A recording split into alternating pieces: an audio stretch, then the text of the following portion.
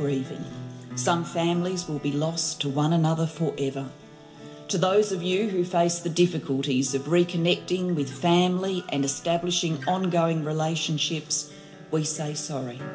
We offer this apology in the hope that it will assist your healing and in order to shine a light on a dark period of our nation's history. To those who have fought for the truth to be heard, we hear you now.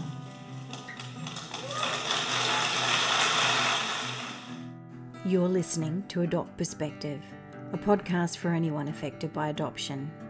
I'm one of your hosts, Jo Sparrow. This podcast is a production of Jigsaw Queensland Post-Adoption Support Service.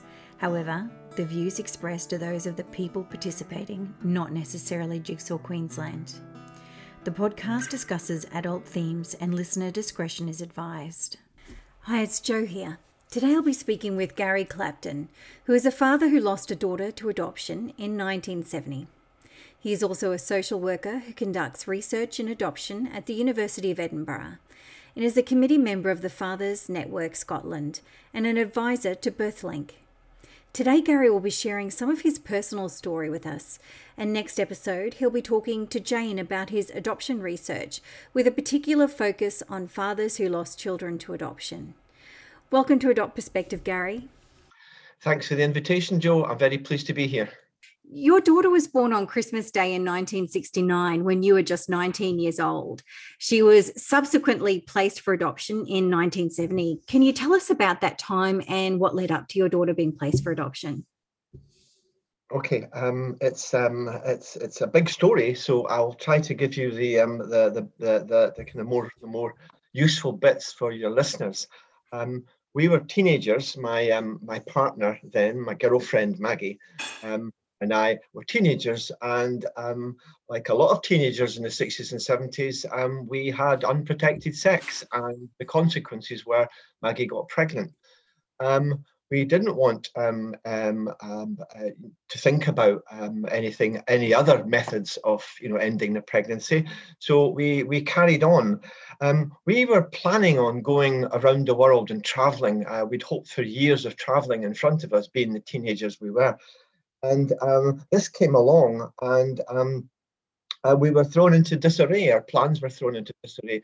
We were, met with a major life crisis. And so what we decided to do is not tell anyone. So in this sense, we didn't come under any pressure from parents and peers.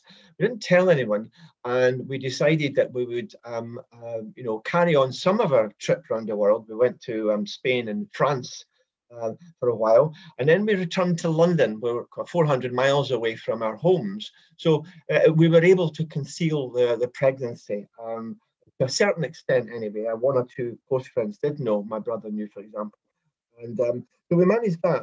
And lo and behold, our baby girl, we named her Louisa at the time, arrived on Christmas Day in 1969, and that was a huge experience. And this story I'm telling to you today is really mine, so I cannot speak for it. So if ever I fall into the trap of seeming to speak for both of us, I'm not. I'm speaking for myself. I'm sure that my partner then, my girlfriend then, Maggie, would have her own take on this. Anyway, Christmas Day, and I asked to be involved in there at the birth, and I was at the birth, and I remember Louisa arriving in the world, and we were very pleased at the time. Wouldn't everybody be, with the birth of a child? And then the baby had a little stomach upset, so she had to be kept in hospital for a while, and eventually Maggie got out, and the baby went one way to foster parents, and Maggie came back to me in our digs in London. And the run-up to that was that we'd spoken to adoption workers in Scotland and hadn't found much help from them. And then we began the process of thinking about adoption in the run-up to the birth throughout sort of October, November. It was a fraught time, I have to confess. And I think that if I'm looking back, and I'm not proud of this, I think I was probably more forthright in wanting the adoption of our girl. and my partner Maggie then, I think was probably 40, 60 for it. So anyway, we contracted with an adoption agency. Contracted is the wrong word. We'd been to an adoption agency, had our details taken, and that was a famous one in Westminster. And so the process was already in place as a foster parent had been fixed up. I'm not sure what happened in hospital. I visited a couple of times, but certainly Maggie came home alone, and the baby went to foster parents then. So throughout January and February of 1970, we had the decision to make whether we were going to finalise adoption, that is, sign the court papers. So during that time, it was, as I said before, quite a fraught one. There was quite a lot of tears and a lot of arguing. Then we visited a couple of times to the foster parents, and that's something I remember very, very vividly.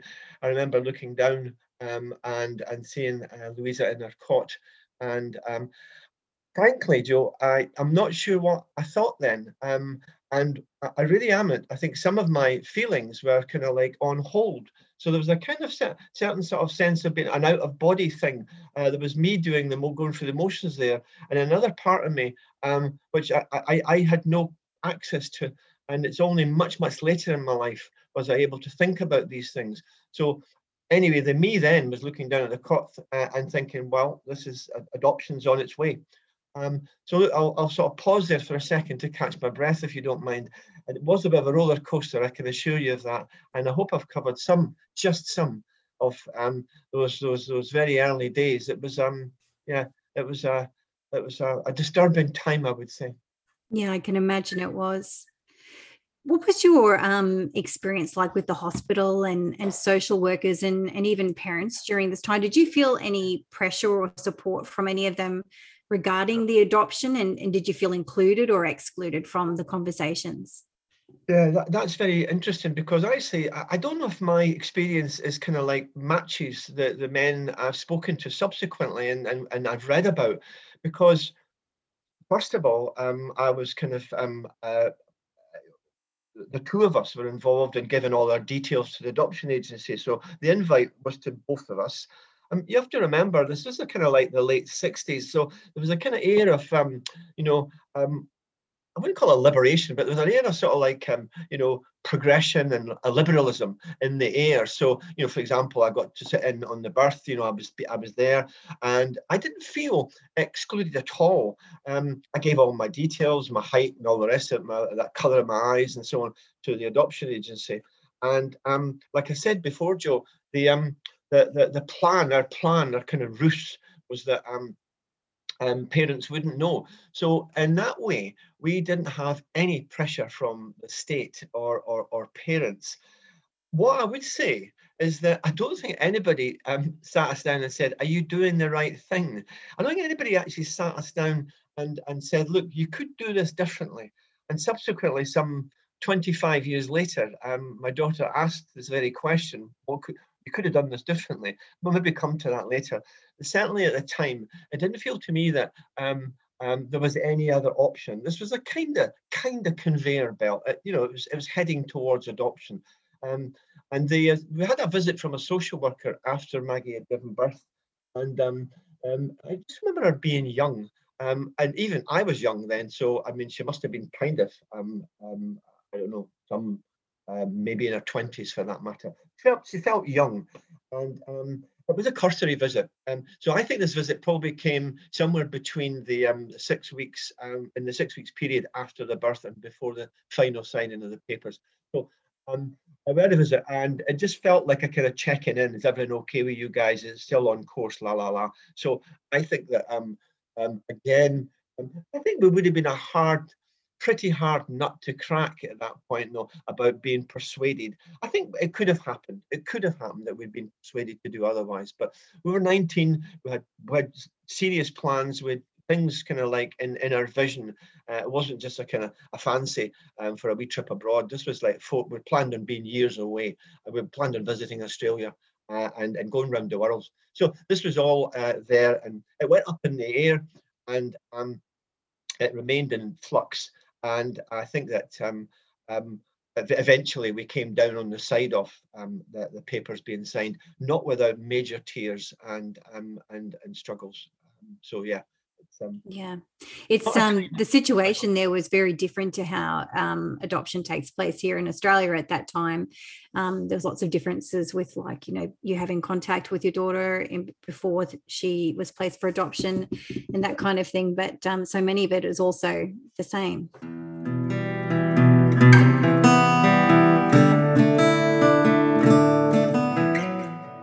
Could you tell us about your daughter's birth and the days immediately afterwards? So you've sort of touched on that a little bit. You still had lots of contact, obviously, with your partner. Did you feel that you were apprised of any of your rights at the time? Okay. We were living in a kind of like an awful bedsit, a shared bedsit in the south of London, and it's the kind of bedsit that you had to put pennies in a meter in order to get the gas working, in order to heat your bath. So it was a little bit kind of like 19th century. So we kind of and Maggie had a job as a temporary secretary. You got a lot of work then, and I was working in a garage, so we had a kind of a day jobs, but also there was the evenings when we were kind of, we were thinking about what we would be doing. And as I said earlier, we kind of like it went backwards and forwards. To be frank, if I had been 110% for us keeping Louisa, then I think that Maggie, then my partner, would have been up for it. But both of us, in my view, right, and certainly me, I being a sort of like teenager, I thought I just couldn't parent. I didn't have a kind of a parent hat on. I guess nobody helped me put that hat on. So to answer your question, I was never kind of encouraged to think anything other than, okay, you're a teenager, you've done something that you shouldn't have done, carry on with your dream, right? So nobody sort of said, look, you could be a parent here and you could be a lovely parent.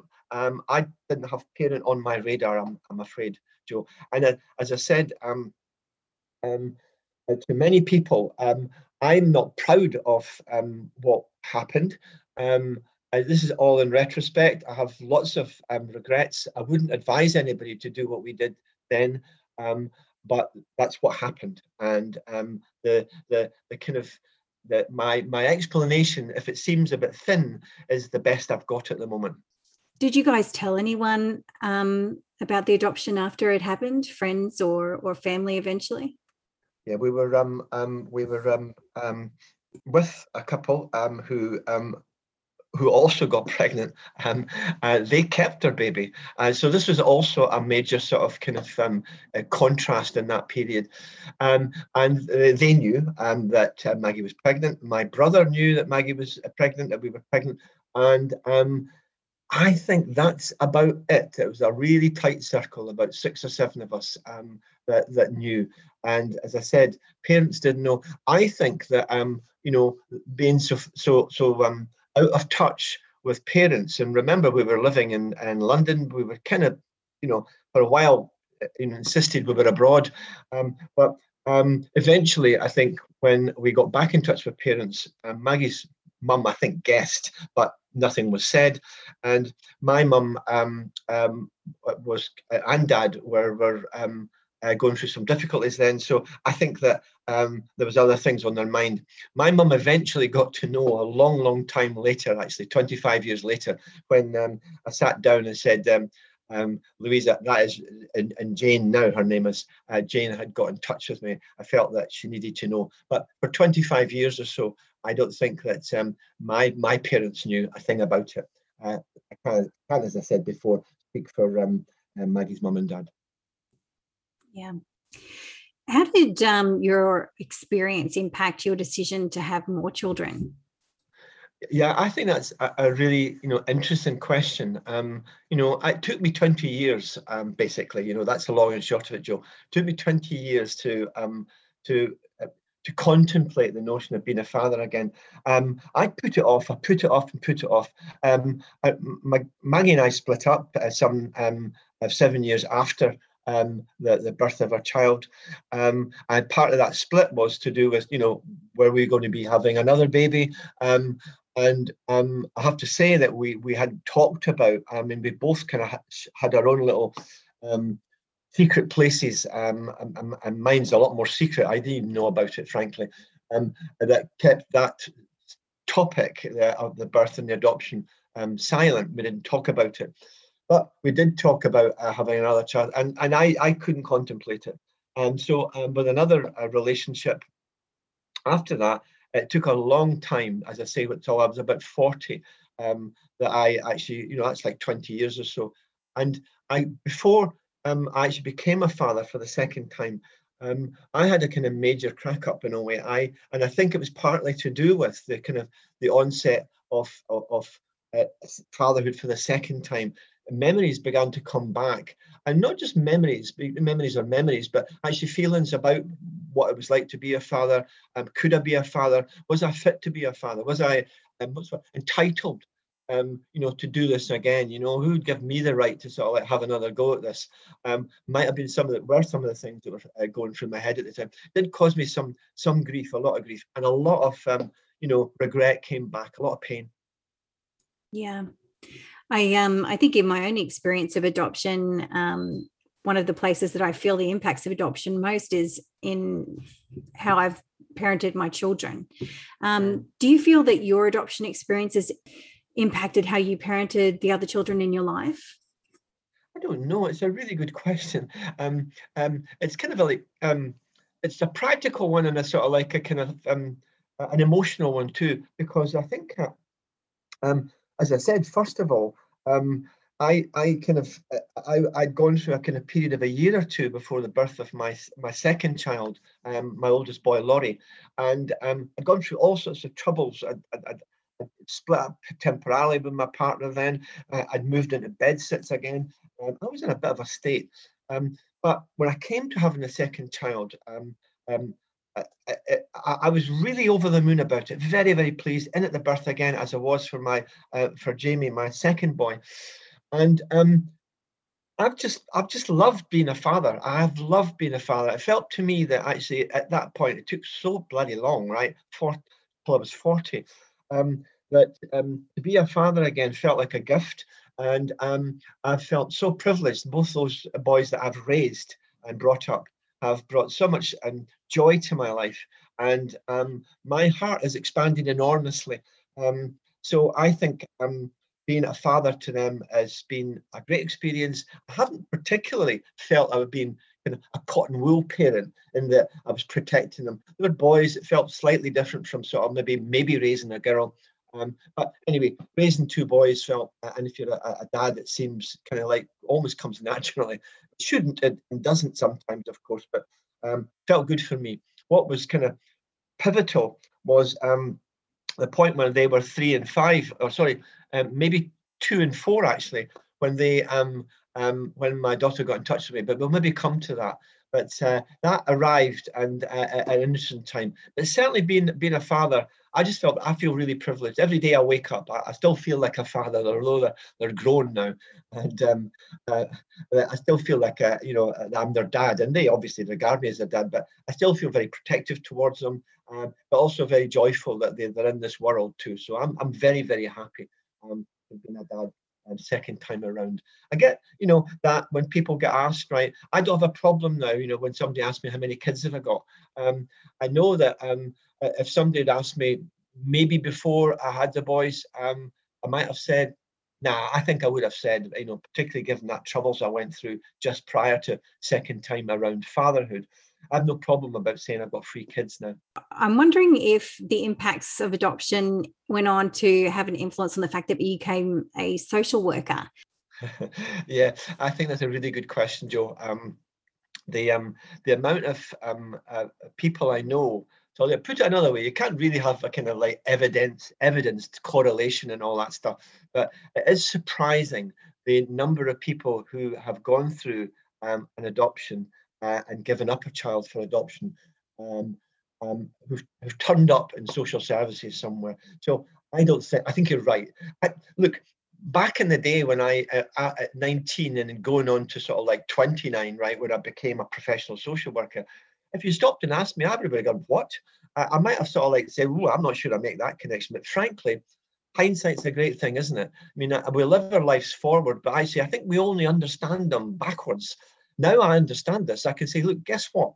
You know, when our daughter that was given up for adoption, I'll call her Jane from now on because that's how I know her. When she was 2, I was looking after 2 very young children of about 2 years old. Right, when we were in Greece, I was a nanny, a full-time nanny.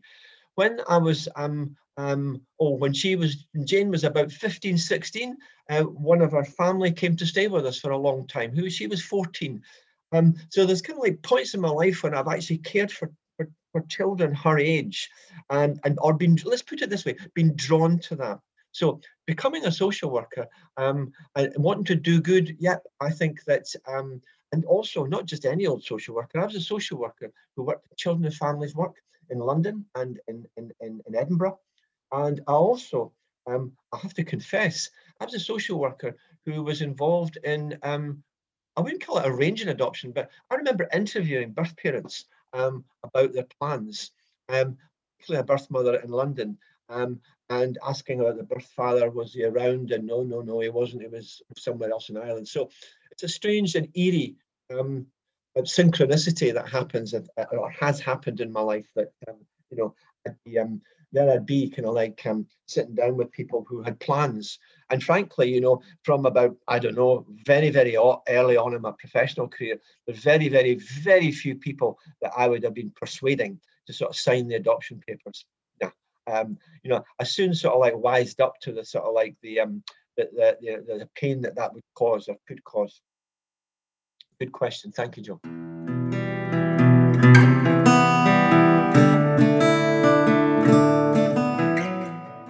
So 1993 rolls around and you were contacted by your daughter. Can you tell us about this? Yeah, well, this is the kind of one of the big milestones in my life to date. Stop me in the street and ask me, and I'll probably say, okay, fine. I can't think of another one that stands out, right? It's huge. I got the letter. I don't know how you do it in Aussie, about how you approach somebody. I got the letter that says, we're writing to you on behalf of someone who believes they're related to you. So a classic sort of, anyway, in the UK, 2-line beginning of any letter to somebody who may or may not actually answer the call and may or may not be the right person. Anyway, I got the letter, and it arrived it arrived at my work, actually. It arrived at my workplace when I was working in North London. And I knew right away, Joe, who this was. So remember what I said, about 2 or 3 years before that, I'd been through a sort of like a lot of turmoil, a lot of soul searching, a lot of things came back to me. And they'd been triggered, I think, by the suicide of a young girl I was working with, again, who was about 15, 16, probably very close to the age that Jane would have been, not quite, but a lot of stuff was triggered then. So there was a lot of soul searching. I actually went to the hospital where she was born. Turned into a block of flats by then. I remember going and walking near in the area where she'd been adopted to, or I'd been told she'd been adopted to. So I'd been through quite a lot of stuff and turmoil. So consequently, I was ready. I kind of knew. I wasn't searching, it's true. Jane's mother had put her name on a contact register and had told me that she'd get in touch if anything had happened, and Jane had got in touch with her. But I was kind of ready. So when the letter arrived, and here's the crazy thing, I thought, oh, this is fabulous news, right? It's definitely, at that point it was Louisa, but definitely Jane. It's a social worker who'd written it. But I got on the phone right away to ex-partner, Jane's mother, and wanted to tell her that, yeah, she was in touch with us. And stupid me. I thank God, I thought about it for a couple of minutes afterwards and thought, I don't know. She's probably already been in touch with her mum. And lo and behold, she had been. So anyway, I got the call, and right away, I kind of got in touch with the social worker that night. I was so excited. I was over the moon. It brings tears to my eyes thinking about this.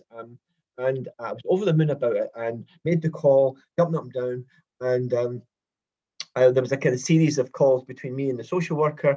Did I want to write a letter? La la la, and I'd get one lit back. The social workers hung around for a couple of letters that doing that letterbox thing, and then we got to write to each other direct across the Christmas and New Year of 1993, I believe. Yeah, I hope I've got the hope I've got the year right. Sorry, across that Christmas New Year, we were corresponding, and it wasn't forgotten. Actually, this was this was our birthday as well. I think she was when she got in touch, 23. Let me do the math. She must have been about 24 at the time, going on for 25, something like that. Yeah. So that was a fab time, I have to say. It just takes a question or two for me to get right back into the swing of things, as you can hear. So excuse me if I burbled on too much there. No, that was beautiful. I do love hearing stories of contact like that, particularly when I get to hear how happy you were about it and how how much it impacted you. And I guess the last time we spoke, you told me that you call the relationship with your daughter a union rather than a reunion. So can I ask you what this union has now brought to your life? Magic, Jo.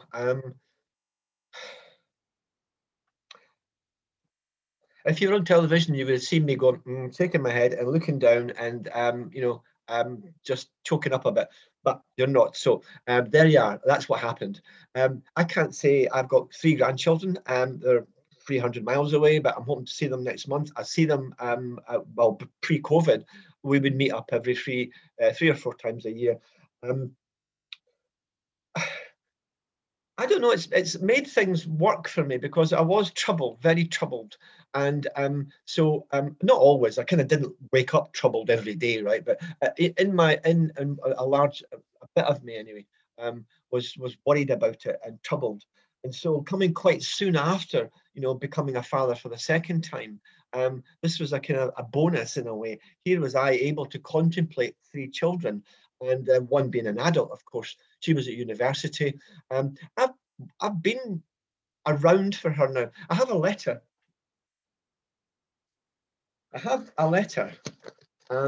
He's showing the letter on the podcast.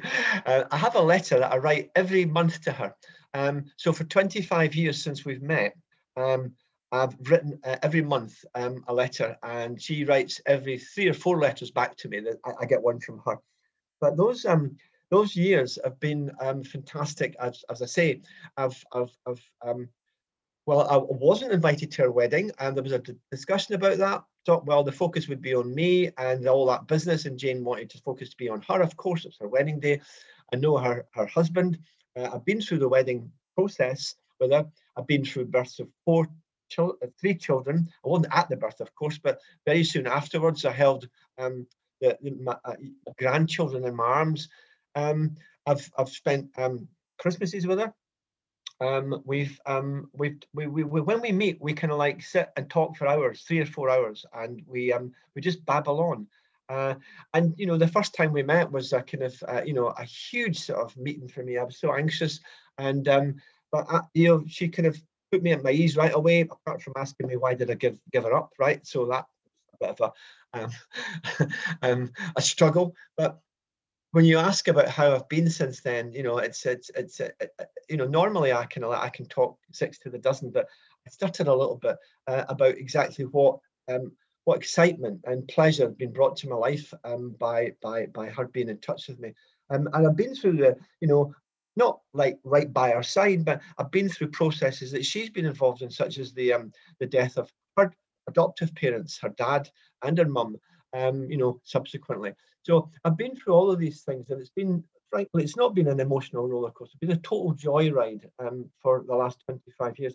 And you know what? There was a kind of a date passed about a year ago, a kind of like a huge secret celebration within me, which was that at that point, I'd known her longer than I hadn't known her. So, because we've been in touch now for some 25 years. So that was a kind of like really significant sort of like, to me anyway, just not going to, a border I'd passed, that we'd been in each other's lives longer than we hadn't. And I felt really proud of that. I mean, this is, when you talk about a reunion, I didn't carry Jane for 9 months. I didn't give birth to her. I didn't go through that kind of pregnancy process, and I really can't speak for her mother. But so, and I remember her, as I say, well, I remember her being born. I remember looking into the crib at the foster parents. But really, when we met, it felt like I was meeting both a stranger and a relative, my daughter. But it didn't feel like a reunion. We hadn't been parted in that sense. I hope that makes sense to your listeners. But for a man, I think that there's something different goes on about reunion and union. And I do feel that the union part of it has been, frankly, I just feel that it continues to grow. And we're just really fine with each other. That's beautiful. Thank you so much for sharing that. Gary, you did mention that, for a time you were quite troubled. Did you seek any support as you worked to heal through your adoption experience? What kinds of support have you sought out, I guess I'm asking? Yeah, no. Again, that's I skipped over that. Yeah, I did have troubles on the sort of brink of contemplating fatherhood for a second time. As I said, there was some things happened at work that triggered a lot of memories, a lot of thinking, a lot of soul searching about being. And I didn't know I was a birth father till much later, till I read the literature. But I just felt I'd given up a baby for adoption, and that was it became part of my identity at that point. So I really did actually have that front and center of my mind. And I remember going to see this therapist, and she was all right. She was fine. She wanted to talk to me about, my dreams and things like that. And I told her about my dreams, and, I went a few times and nothing much happened. And then I sought out this counselling agency. I've forgotten the guy's name now. It's Michael something or other. He's big in adoption. He's written a few things, but anyhow, I sought out this adoption agency, found him in the book. That was back in the day when you had yellow pages and you looked those up. And anyway, found this, what they call post-adoption, PAC they were called, and they were in North London, and they fixed me up with an appointment, and it was just one appointment with this man, and just everything clicked. Because previously, I'd been talking to this therapist, thinking about, things, memories were coming back. I was starting to think about the adoption, haunting kind of like places where we'd lived at the time. So I was troubled. And goodness me, the scales fell from my eyes when this guy sat me down. And it was, frankly, it might have been 40 minutes tops. And he said, look, and he was coming from, he knew about adoption. He was kind of clued in, right? Whether he had adoption in his life or not, I'm not sure. Anyway, he was working for this adoption agency, post-adoption agency. And he just said, look, this is in your past and you need to sort of like think about this. You need to integrate this. You need to, I don't know if he used the word embrace, but I'm thinking the word embraced anyway when I'm looking back. He said, like, you need to be this part of your identity now and own it. I think that's probably the phrase that comes to, or stays with me anyway. And he talked in terms that I understood then, about loss. Not that I felt loss every day, as I said. I didn't wake up every Christmas, but, I was aware, it was there. But he was able to connect my troubles, my kind of troubled soul with this event in my life. And I thought that, things, the machinery just like in a, the locks in a safe began to sort of like click into place and doors sprung open. And then at that point, I did actually sort of like, I became a birth father at that point. Yeah, the identity anyway, sorry. No, that's great. Thank you. And it's really helpful too, because I think often fathers are less represented in seeking help. So I think it's really good to hear from your perspective that was really helpful and finding someone who knew something about adoption. Yeah, I do think, sorry to interrupt, Joe, you probably got a couple of other questions up your sleeve, but look, I do think that there's something, and maybe this is a professional in me just starting to sort of go on about, but I did think that actually speaking to a man, I suppose, when it comes right down to it, but speaking to somebody, I suppose, over and above the kind of male thing, speaking to somebody who knew exactly what I was doing and going through was so refreshing. It was just such a light on in my troubled soul, and I kind of wouldn't recommend it more highly than I could, as just getting that right conversation happens, and so much things fell into place, as I say. Yeah. Gary, look, that was my last question. I have so many more, but we're starting to run out of time, so I better tie it up. I just want to thank you so much for sharing your story with us today. It's we work hard to try and get all the perspectives covered on this podcast, and fathers are one that we find harder to find someone to talk. So I really appreciate that you're sharing not only your research with Jane in a few weeks, but also that you're just willing to talk about your personal story, because it's really helpful. Thank you for the invitation, for coming on, and I'm looking forward to talking to Jane again. Thank you, Jo. Thanks, Gary. And thank you to our listeners for joining us. Meanwhile, do you have a story that you'd like to share with us? If you'd like to be interviewed for the podcast, jump onto the main podcast page of the Jigsaw Queensland website and complete the prospective guest form that you'll find there. And please note that Adopt Perspective can be listened to by people all over the world. Bye for now. Thanks for listening to the Adopt Perspective podcast. If you'd like to find out more, go to the podcast page on www.jigsawqueensland.com and you'll find a wealth of information and resources on the website. If you reside in Queensland, you can reach Jigsaw Queensland's Forced Adoption Support Service on toll-free 1800 210313, or you can call Jigsaw on 07 33 58 6666. If you live in another state of Australia, you can still call the Forced Adoption Support Service number, and your call will be answered by the Forced Adoption Support Service in the state that you are calling from. In every other state, Relationships Australia operates this service. A big thank you to Matt Sparrow for composing and recording our original theme music. Until next time, I'm Jo Sparrow saying farewell from Adopt Perspective, a podcast for anyone affected by adoption.